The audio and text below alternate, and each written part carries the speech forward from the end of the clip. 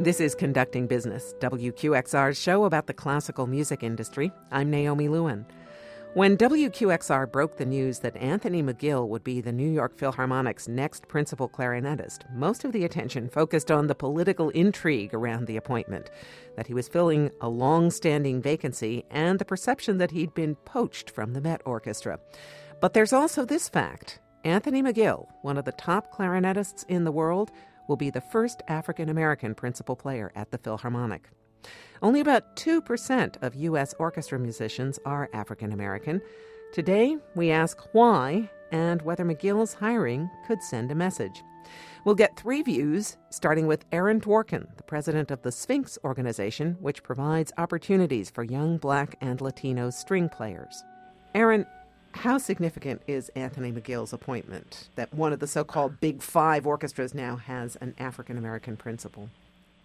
Well, I think it's a tremendous success. I think it is a great step forward in the field. And I think that one of the things, especially just from Sphinx's perspective, is that we want to make sure that this isn't just the rare occurrence that it currently is, but that we continue and that this is just the beginning of what hopefully is a groundswell of building inclusion in our nation's orchestras, especially the top orchestras.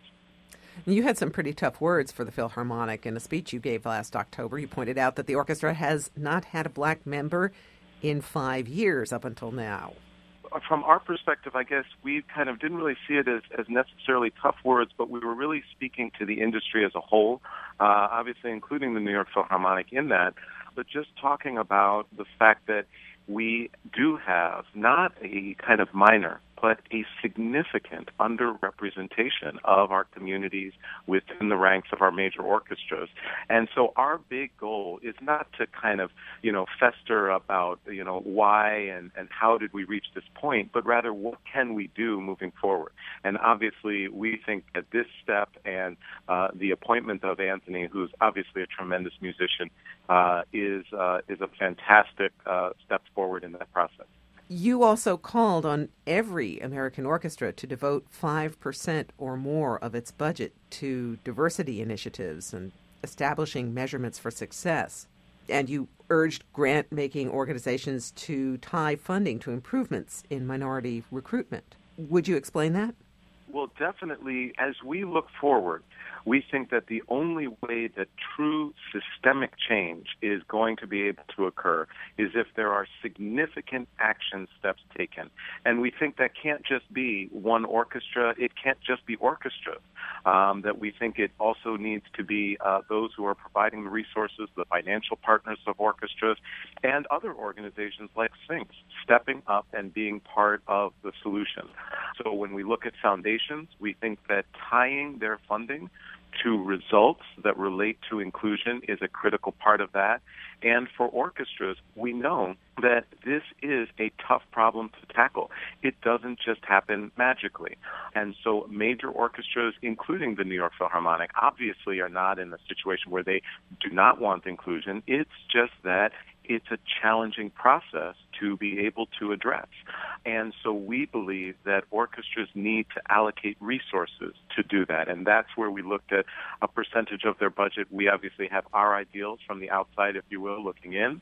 But from our perspective, orchestras do need to make a financial commitment, a resource commitment to tackle this issue. And that may come in the form of recruitment. It may come in the form of fellowships for musicians of color. That may come from looking at building the repertoire of orchestras. Less than 1% of the works performed by orchestras in America are by any composer of color. So it's not just a membership on stage, but it goes deep into the ranks of the music directors, the staffing of orchestras. All of these areas we feel should be addressed. And we think we can build on successes such as Anthony's appointment. Did any orchestras respond to your call to devote some of their budget to diversity and We are currently in discussions with several orchestras about in this specific initiative that they are looking to implement and to launch. So we're excited about that. We don't have anything, unfortunately, to report yet, but what we do know is that we ourselves are having a specific number of conversations with a group of orchestras already, and we think that, within the next year or two, we will see initiatives in place that did not exist 6 months ago, where we asked orchestras to join us in this effort to build inclusion. Let's bring in our other guests. With me in the studio, I've got Tammy Kim, a staff writer at Al Jazeera America. She wrote a big piece in March on young black musicians. Also with me is Bert Mason, the principal trombone of the Chamber Orchestra of New York and the former principal of the Greenwich Village Orchestra. He has also subbed with the New York Philharmonic. Tammy, you spoke with a lot of young black musicians for your piece. How much does the lack of African Americans in orchestras come down to kids' lack of exposure to classical music growing up? Obviously, the conversation around funding in the arts and arts education is a big part of the conversation we're having right now, looking at the sort of back end or the final results of a career in classical music. The young people that I spoke with in my piece often spoke about the problem of both lack of resources to do their musical studies, but also role models. And I think, the work that Sphinx is doing sort of, again, at the back end, at the point of entering an orchestra, addresses the sort of role model question. With regard to the initial exposure, socioeconomic reasons are often proffered to explain why there aren't very many minorities in classical music. And I think that holds to a point. It is also true that people without access in their families and communities, if they're exceptional, can, sort of draw on other kinds of resources. Nevertheless, that initial moment of the public school experience is still cited by so many people who've succeeded in classical music today. And that, goes all the way to the top. People in New York Phil, are very famous composers and conductors. So I do think that pipeline issue is a big part of this conversation, but it's not the entire explanation for it. So, Bert, you're out there living this. What is your reaction to everything that's been said so far? Well, it's very encouraging to hear some of the steps that are being taken by Aaron and his organization. Music for African Americans has been more of an oral tradition from deep into history. For a lot of minorities, you'll either see them being more interested in jazz or marching band. It's an interesting thing. I mean, when I was in high school, playing trombone isn't the most popular thing you can do. But if you're good at it, it becomes a little more popular. I was fortunate enough to make the all-state bands and orchestras, the all-Eastern bands and orchestras, which, ethnically speaking, was a pretty lonely experience. But in doing that, it's also an experience that you can take back to some of the people, friends and teachers that don't exactly understand what it is and kind of explain to them from a different perspective. I've had the opportunity several times to play with the New York Philharmonic and, again, be the lone African-American on stage. And it's tough because at that level, oftentimes they're not really looking at the color of your skin. They're looking at how you play. I think with all the influences coming up to get to that level is what some focus should also be paid attention to. When you're studying and dedicating your time and energy to this, and you look around you, it can be sort of isolating sometimes, and that can be discouraging if you're not into what you're doing. Aaron, what's your reaction to that? Oh, well, I think, definitely the sense of isolation that is felt by certain musicians of color, and as Burr was referencing, can be profound. And not only that, but one of the things that we look at is there's that reality, but then there's also the perception. So younger musicians coming up and or students in school, what they're looking at is their perception. What does it mean to be a classical musician? And so then they ask themselves, is that what I want to be striving to do so that I can then be alone in an orchestra or alone in this particular setting? And so the perception often is even worse than the reality. Part of that is that we do have to reach a tipping point, which is why this is such a fantastic appointment. And obviously from Sphinx's perspective, we greatly applaud not only Anthony, obviously, and everything that he brought to earn this appointment in this position, but also the New York Philharmonic and their steps and involvement in this appointment because it's a leadership occurrence.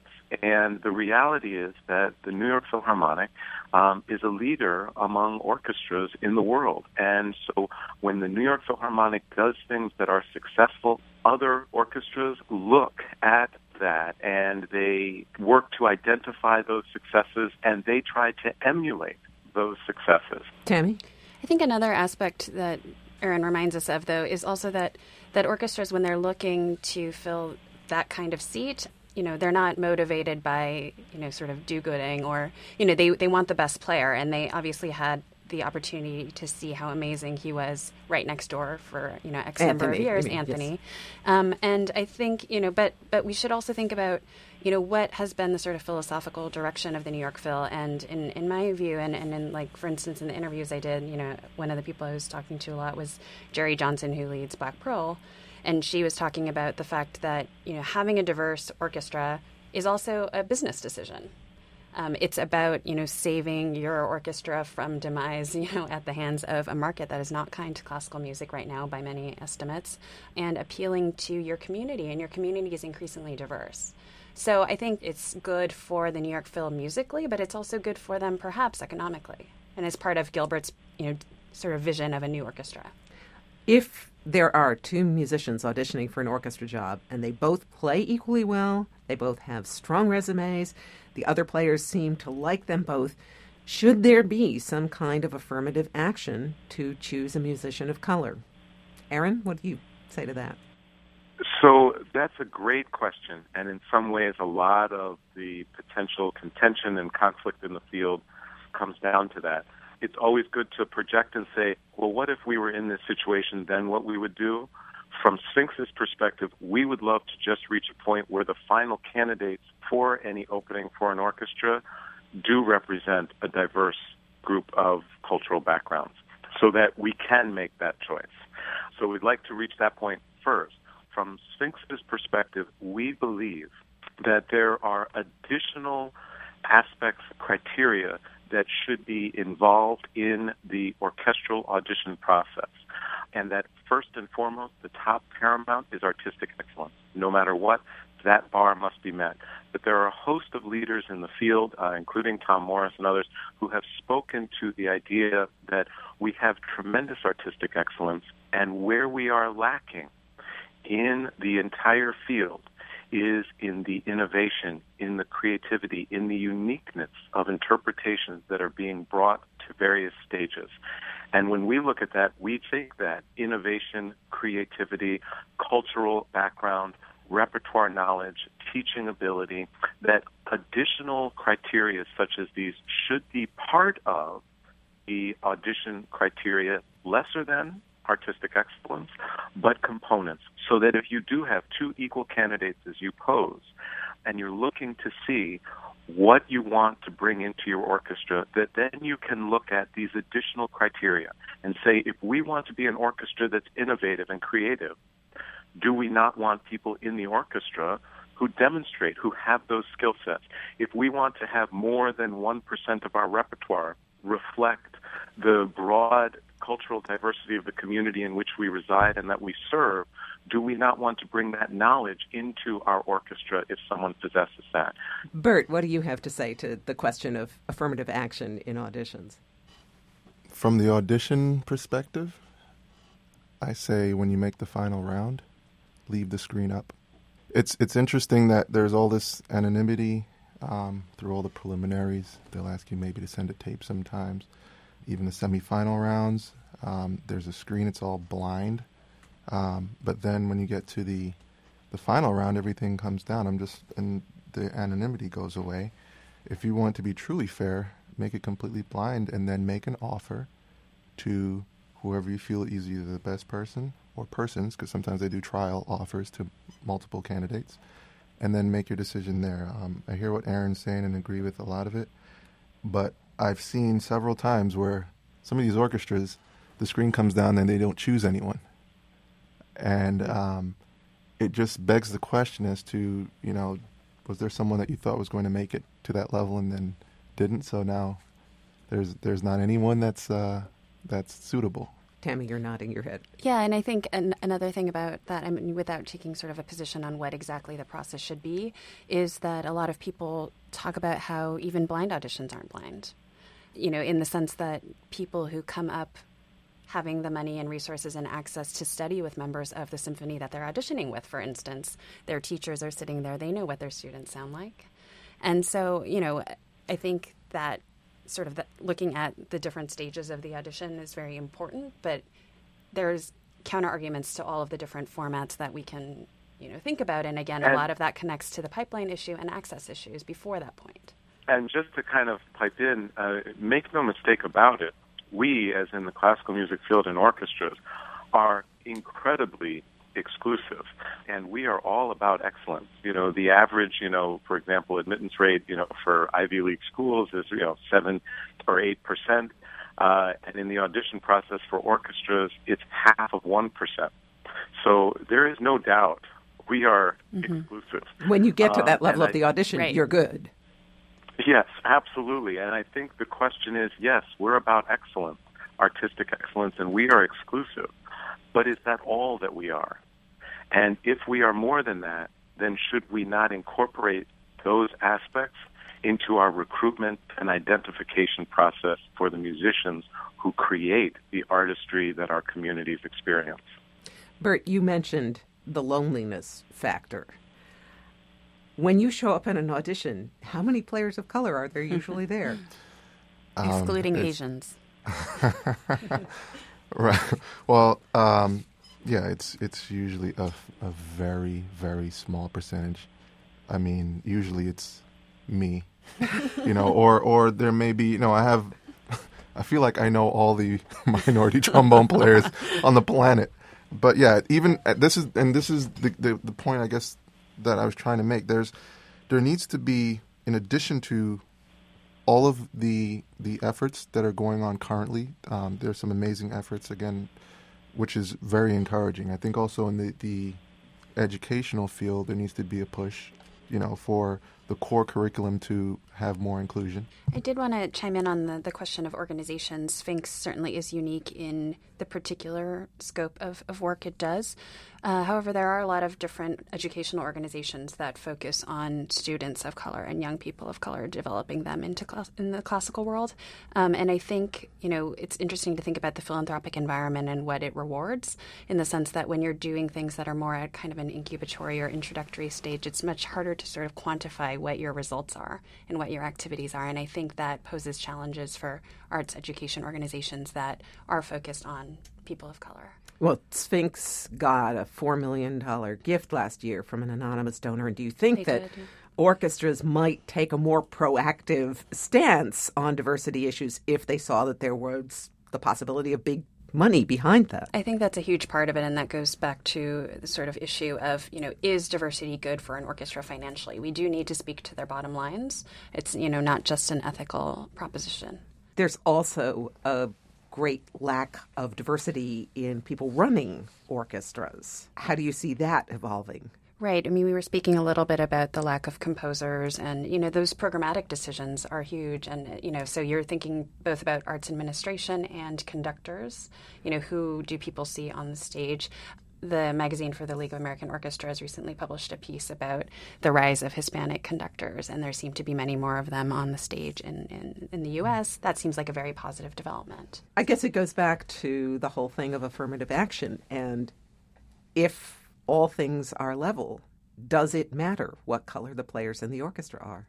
Sphinx, I know, talks about wanting a situation in which orchestras are reflective of the populace. However, it's true that not necessarily that everything in all sectors is going to reflect the precise percentages or fractions of, the demographic situation at a given time. And, so I think that explanation in some ways has its limits. And I think there need to be other appeals. I mean, for instance, just the fact that African Americans have made such amazing contributions to so many of our American traditions. And, if we think about, obviously, jazz as a Black tradition and our American classical music, that being a Black form, and they've also contributed to classical music for so long. And so the fact that they're still not being represented on the stage is a problem just sort of historically, and I think also just thinking about what do audiences want to see, and, what do they need in order to come back to classical music?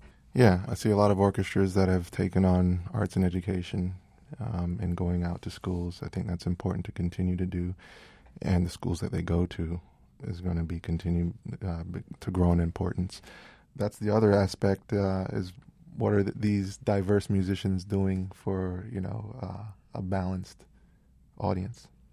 I think this goes to really the crux of what we see, which is that this is not easy.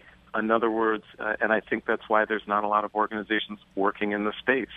And we have to balance the needs of artistic excellence, artistic merit, with the needs of our community. And how do we, yes, build and expand the pool, but at the same time have active initiatives that work to address what is this dramatic underrepresentation of our communities in these incredible artistic entities that serve our community and serve our society. And it's just, what steps do we take to get there?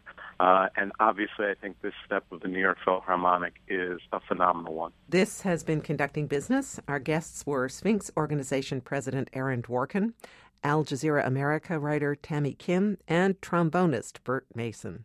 Brian Wise is our producer. I'm Naomi Lewin. Thanks for listening.